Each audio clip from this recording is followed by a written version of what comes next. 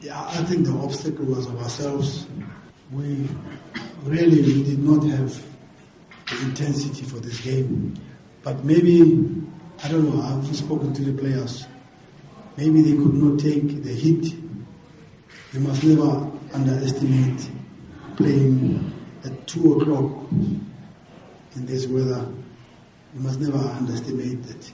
Of course, it was hot for both teams, not only for us. But maybe, I think the team here understand the conditions of playing at this point in time. Normally we play at night in South Africa, and it's a bit cool. Probably we suffered, I don't know, until I speak to the players. But maybe that's why it affected the intensity of the game, because we can play a bit quicker.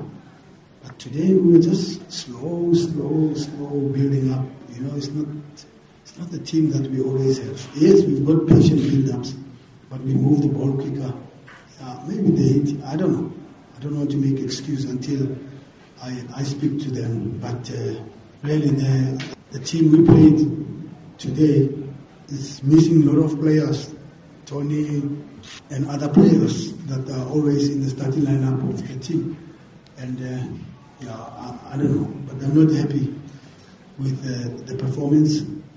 But we got a point, but we could do better. My team can do better, to be honest.